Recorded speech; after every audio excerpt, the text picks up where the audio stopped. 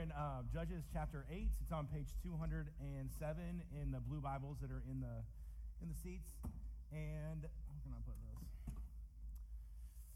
The last two messages, we've been in this three-part Gideon saga, and this is the last part of Gideon saga today. And then there's a spin-off episode that happens next week with his son, which I'm thankfully not preaching. Richard will be up here doing that. So God has brought his people, do a little recap to know where we are. So God has brought his people, the people of Israel, to this land of Canaan to love him, to serve him, to be a blessing to the world.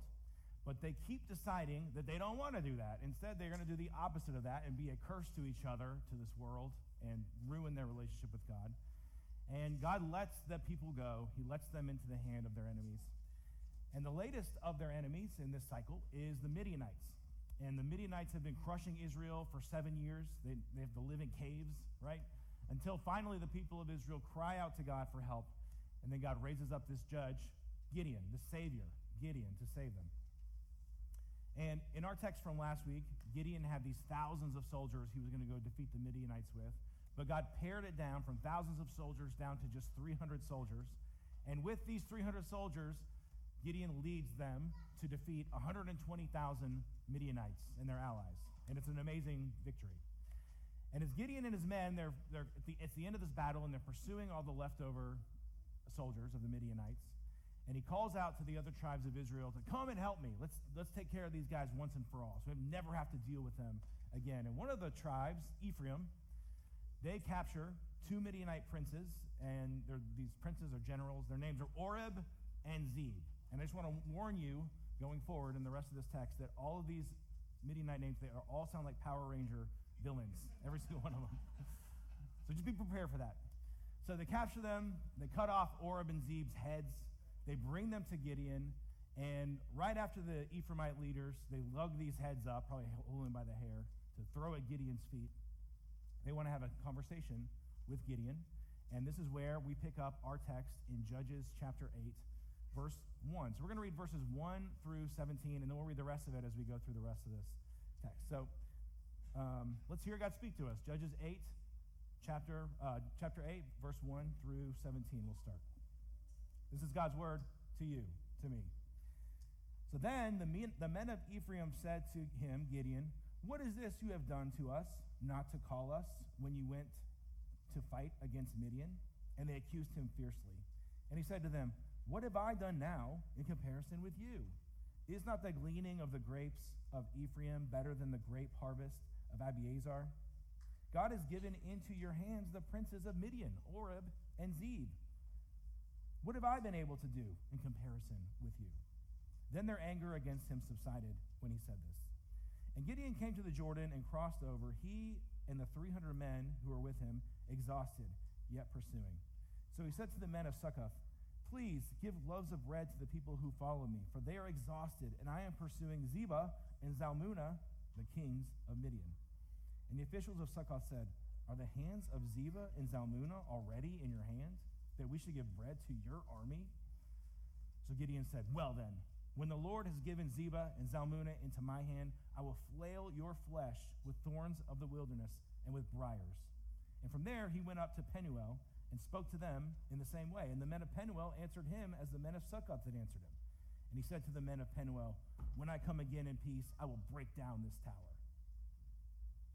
Now Zebah and Zalmunna were in Karkor with their army, about 15,000 men, all who were left of the army of the people of the east, for there had fallen 120,000 men who drew the sword.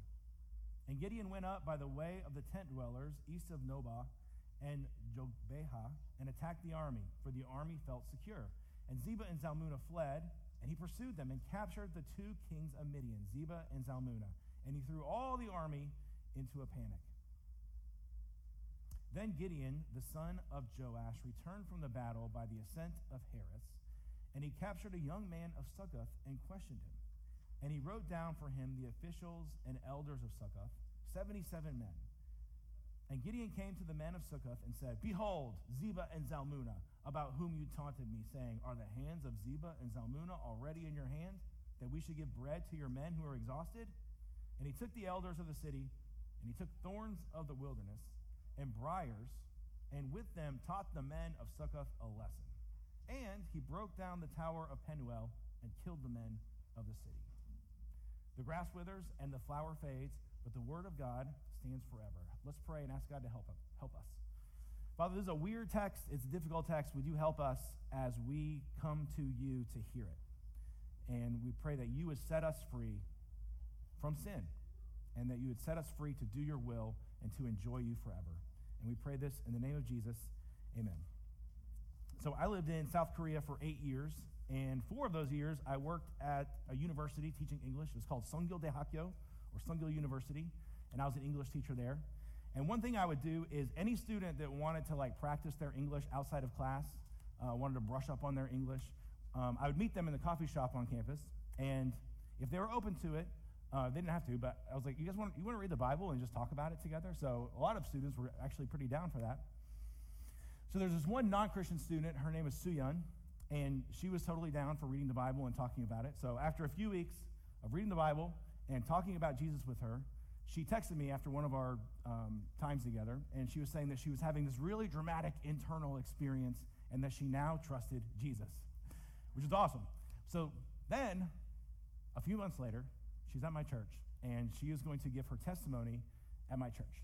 And I thought, oh boy, here we go. She's going to talk about me and how great of a teacher I am, how great of a person I am, how well I explained the gospel to her, and just how thankful she is for me, right? So I prepare myself for this, and she's telling her story, and she's telling the story of her life and kind of how she became a Christian. And I remember she spends a lot of time talking about how she volunteered when she was in high school at this hospice kind of place, and all these old people who were dying that had this distinct and special peacefulness about them. And they would talk to her about trusting in Jesus. And then she started talking about some other stuff, and I'm just like, get to the good part.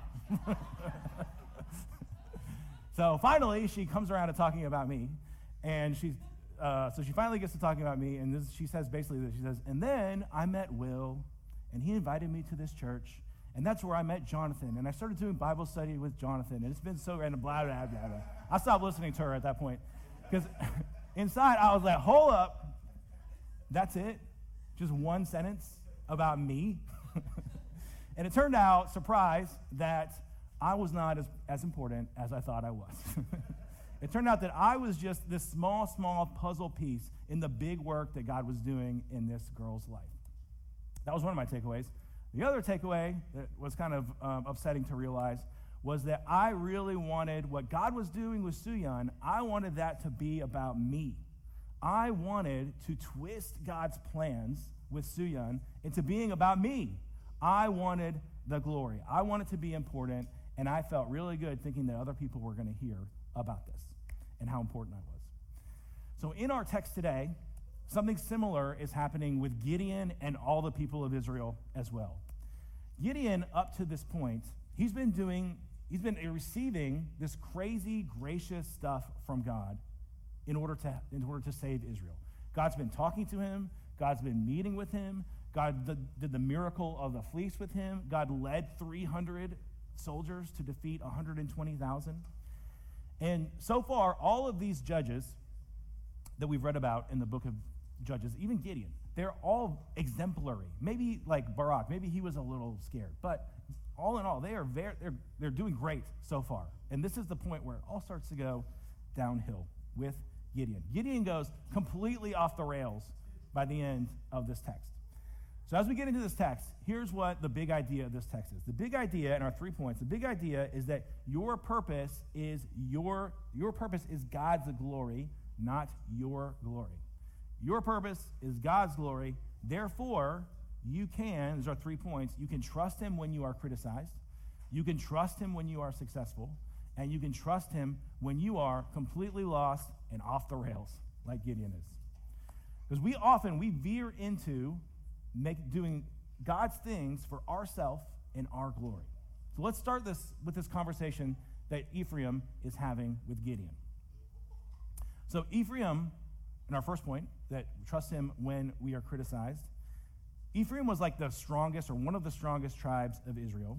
And in verse 1, the leaders come to Gideon and they accuse him for not calling them out at the beginning or before the battle starts. They call him out for they call him out for not calling them out until the main battle is already over. Now, we don't know why Gideon called them out. My own guess, just from what we learn about Ephraim in this book, is that they wouldn't have come anyway. But maybe he didn't want this powerful tribe taking all the glory. Maybe. We don't know. Whatever it was, it hurt their feelings. They took this really personally. So Gideon responds in verse 2, responding to their accusation. He says something that probably doesn't make sense at first. You have to read it like 100 times. I did, to figure out what he was saying. But he says in verse 2 and 3, "What have I done now in comparison with you? Is not the gleaning of the grapes of Ephraim, this big tribe, better than the grape harvest of Abiezer?" That's his clan. "God has given into your hands the princes of Midian, Oreb and Zeb. What have I been able to do in comparison with you?" So if you boil down what he's basically saying is, wow, you guys are so amazing. I've got nothing compared with y'all. Your little gleaning of the enemy captured these two huge princes. Meanwhile, our big harvest captured nothing compared to what y'all got. And it's all because you're so powerful and awesome, Ephraim. So he's doing this like diplomatic flattery. He tells them how important they are, how special they are, and kind of embarrassingly, that's all they needed, and they back down, and they leave him alone. And for a minute, we're going to think, wow, Gideon, this is a humble, wise dude. So we think. We'll see what happens. So then Ephraim goes home, and Gideon continues his pursuit of his last two kings of Midianites, Zebah and Zalmunna, and they run past these two Israelite towns. So these are their brothers, right? Succoth and Penuel. And his men have been running for like 30, 40 miles, and they're exhausted. They are hungry. And Gideon asks, can y'all help us out and give those guys some food so we can continue pursuing the Midianites? But they refuse his help. They say, "Are the hands of Zebah and Zalmunna," in verse 7, "already in your hand, that we should give bread to your army?" So they're basically saying, we're not going to help you because you haven't won yet. And we don't want the Midianites turning around, beating you. You know, imagine the scene. They're like, they just saw how many? 15,000 enemy soldiers run by. And then Gideon comes by with his 300 soldiers, this ragtag group of people that drink water really weirdly, right? They're probably over there with their water bottle. And the people in the city are like, I think we're going to go with Midian here. I think we're going to put our chips down with Midian. We don't want them coming back and killing us after they kill you. So Gideon is pretty angry at this point, and we'll see why in a moment. But he tells them that he's not going to come back. He's not going to come back without whipping them in Sukkoth and knocking down their tower. There's a tower of defense in Penuel. So then he takes off with his 300 men, and he's exhausted, and they're hungry. And amazingly, because God is at work in all this, they defeat these 15,000 men, and they capture Zebah and Zalmunna. And at this point, this is the point, everything in Judges from here on out just unravels in these weird ways where everything is wrong. What should have happened right now is they should have had a big celebration. They finally got rid of the Midianites. They should have done what Deborah did, and they should have sang a song. They should have written and sang and danced around. But instead, the first thing that Gideon does is he goes back to these towns. Verse 16 says that he took the elders of the city, and he took thorns of the wilderness and briars, and with them taught the men of Sukkoth a lesson. And he broke down the tower of Penuel and killed the men of the city. So Gideon's kind of going berserker mode on these two villages. What's going on here? I think the big clue to what's happening here is in verse 15. I think I have a slide for that. Verse 15. Before he punishes them, he parades Zebah and Zalmunna out to them. And he says to the towns, "Behold, Zebah and Zalmunna, about whom you taunted me." Now that's an interesting thing to say. First of all, I'm not so sure that they were taunting. Were they really taunting? It seems like they were just scared. They definitely made the wrong decision. They should have trusted in what God was doing through Gideon. But they were just scared. They didn't want to die. And Gideon should have totally resonated with this because he got those two, miracles of the fleece, right? They didn't get that. He could have been a little more sympathetic, empathetic with these towns, with these villages. But it's the other word after taunt. What does he say? Because, he says, about whom you taunted me. So what's kind of interesting here is that he thinks this is all about him. This isn't about them not giving food. This isn't about how exhausted they were. This is about how they almost lost. The reason that Gideon got so mad was because Gideon's glory was attacked. He wasn't going to let them get away with taunting him. And the only way to restore it, to get his glory back, was to teach them a lesson and punish them. And what exactly, this is kind of funny, it says that they taught him a lesson in verse 15. It says in verse 15, he taught them a lesson with the briars. What was the lesson that they learned? Was it to trust the Lord? Was it that the Lord saves? Was it give glory to the Lord, trust him? No. That would have been a great lesson, though, wouldn't it? Have been a great lesson for him to come back and say, guys, look what the Lord did in our weakness. Follow him, you people of Succoth. Celebrate. Let's celebrate together. Let's trust the Lord together. That would have been a great, amazing thing for Gideon to have done in this situation. But I don't think that's what the men of Succoth learned. What lesson did they learn instead? They learned this lesson. Follow Gideon. Be afraid of Gideon. Do what Gideon says to do. Gideon is important. Give Gideon the glory. And what lesson did the men of Penuel learn? Nothing. He killed them. He killed them, then he broke down the tower and left the widows and the orphans, or the fatherless children now, without any defense in that city. It's terrible. And here we get a little bit more background for Gideon's response to Ephraim at the beginning of this, right? You know, like I think I learned this on the internet. There's this red flag. When you start dating somebody, there's these red flags you're supposed to look out for. One of them is how people treat the waiters, right? And the idea is that when you're first learning, hanging out with somebody, watch how they treat the waiter. Because how they treat people that have less power to them shows what they're going to try to get away with in all their relationships. So these towns, these villages, they are the waiter. And you're on a date with Gideon. And this is how Gideon is treating the waiter. And this is what he can get away with if he could. And this is the way he would have treated Ephraim too, but he's kind of a smart guy. But this is the way he would have treated Ephraim too if he could have gotten away with it. But they're just too powerful. So this is a strange place that we're at in the book of Judges with Gideon. Gideon tries to look so tough and so strong. Gideon, after this huge victory, shows himself to actually be an incredibly fragile person. The disrespect that he feels from these scared villages is consuming him. It's crushing him. It's driving him to do these wars against humanity, these things against humanity here.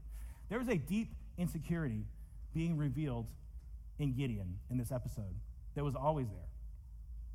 Gideon is acting so tough, like a bully, because he's so wounded by what he experiences as criticism of himself from these villages. The core of Gideon's being is under attack. There is a part of him, of Gideon, apparently, that needs validation and it needs affirmation from other people. He needs this glory from other people and the praise from other people. He needs everyone to fall in orbit around him to affirm that he is okay and he can't handle anything to the contrary. But one of the greatest teachings in the Bible that is very freeing, especially for 21st century Western people, is that your life is not about you. You are not the main character. Gideon wants to be, but you are not the main character. Existence doesn't revolve around you. There are so many people like Gideon that are walking around crushed, just bearing the weight of validating their own existence all the time. It's unbearable, but they bear it. If that's what life is, though, making a reputation for yourself, making sure you're okay all the time, reaching all of your personal goals, if that's what life is fundamentally about, then when someone threatens that, then it would make sense to do what Gideon does here. It's a threat to your life, to your very existence. And you should cut off, or you should destroy, whoever's criticizing you or getting in your way. But thankfully, that is not what existence is about. We were made, and we and Gideon were saved to glorify and serve something else, someone else. This is where my meaning lies, in serving someone else, in enjoying and serving and obeying and loving God, the Lord. And when your life is for the glory of the Lord, if your life is to make him look good, to pursue his goals, to get validation from him, which he lavishes on us as we trust in Jesus, you can more and more easily let all that stuff go. Let the criticism go. Let that nagging sense that your life is worthless, the nagging sense that your existence is not validated, is not valid. You can let that go because I don't care. I am trusting and I'm living for someone else, not myself. The more concerned that you are with glorifying God by trusting him, doing what he says, thinking about and caring about what he thinks about you, the less criticism crushes you. This isn't about me and validating my existence. My purpose is to glorify and serve God. Gideon could have walked by this town and be like, told ya, right? But he took this so personally because it was a threat to his very existence. If your purpose is to glorify God, then you can trust him when you are criticized, when things start to fall apart. And also, point two, you can trust him when you're criticized. You can also trust him when you are successful. So when things are going wrong and you're criticized, and when things are going right. Part two of our story continues, and Gideon continues to locate his purpose in his own glory. And it plays out here in verse 18 through 21. Then he said to Zebah and Zalmunna, "Where are the men whom you killed at Tabor?" They answered, "As you are, so were they. Every one of them resembled the son of a king." And he said, "They were my brothers, the sons of my mother. As the Lord lives, if you had saved them alive, I would not kill you." So he said to Jether, his firstborn, "Rise and kill them." But the young man did not draw his sword, for he was afraid, because he was still a young man. Then Zebah and Zalmunna said, "Rise yourself and fall upon us, for as the man is, so is his strength." And Gideon arose and killed Zebah and Zalmunna, and he took the crescent ornaments that were on the necks of their camels. So Gideon is done teaching these towns a lesson. He turns, it seems like he gets a message or something about what happened at Tabor. Tabor is this area with a mountain on it. And apparently his brothers were there. And apparently Zebah and Zalmunna killed his brothers. And then a couple things happen that are more unraveling of Gideon. First, this is interesting. He reveals to Zebah and Zalmunna that he was planning on keeping them alive. Now, if you're following, you should probably wonder at this point, wait, why are they still alive? Because God's method for Israel in operations like this is rarely, if ever, to leave military enemies alive. Israel doesn't take prisoners. They don't take slave prisoners or anything like that.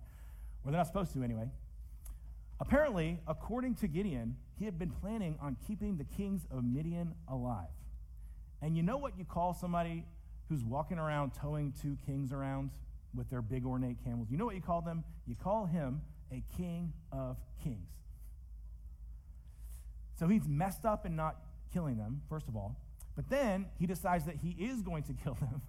But it's not because God wants him to do it. It's his own personal vengeance. He's going to murder these two guys like he murdered the people in these villages. He's going to murder them. So first he tells his child to do it, which is kind of weird. And this is another kingly thing. He's establishing a dynasty for himself. He's going to have a son that's going to be like the king killer growing up. Everybody's going to fear him. And this is like just beyond our text. We're not going to get to this. But he names one of his sons Abimelech. And Abimelech literally means, my father is king. And one more thing, he also starts up a harem. He's got tons of concubines and wives and tons of, he's got like 70-something sons. This is not something ordinary people do. This is something that kings do. Notice, God has given Gideon all this success. He's worked through Gideon to take down this large army, to defeat these two kings for Israel. And what's it all going to end up going to be about? Himself, his own glory. This is exactly, by the way, what the Lord had warned when he pared down the army down to 300. Remember, he didn't want Israel to think that and boast in their own power. They wanted Israel to boast in his power, that he's obviously the one doing all this. So when God gives success, when he helps us, when he saves us, there is before us, I think at least, but these are the two main options. Give the glory to God or give the glory to myself.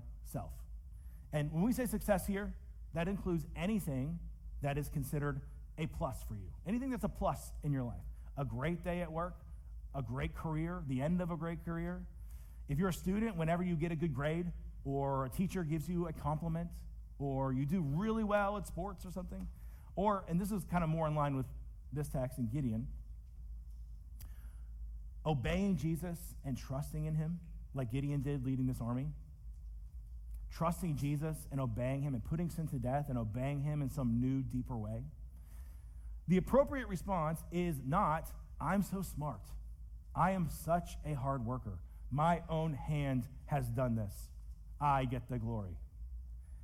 Yet, there is something inside of me, maybe it's inside of you too, where this is what I want. I want to do something where I can finally say, I did this without God. I did this without anybody's help. I did this. It's me. I am the GOAT.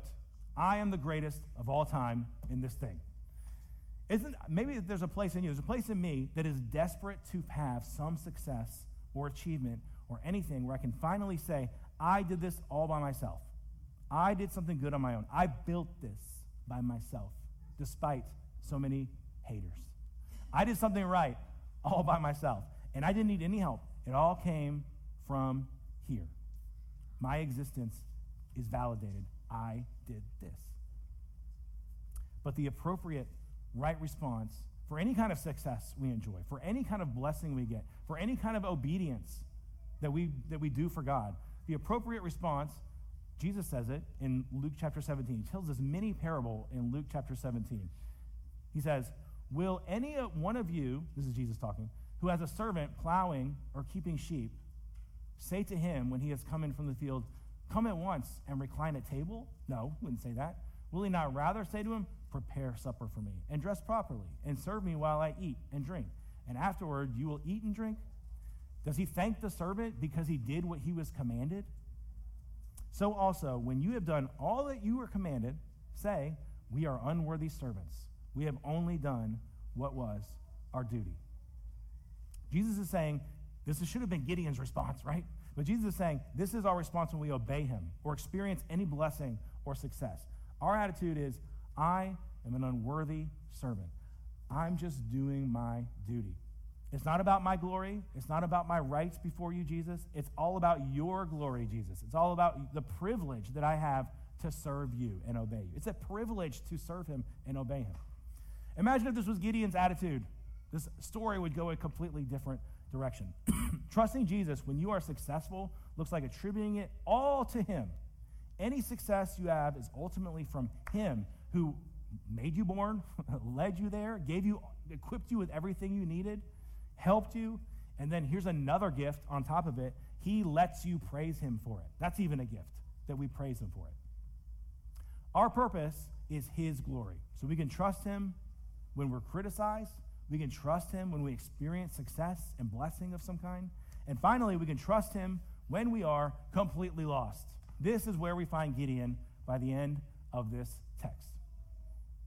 In our last section, things really start to get to Gideon's head. Look at verse 22. Then the men of Israel said to Gideon, rule over us, you and your son and your grandson also, for you have saved us from the hand of Midian.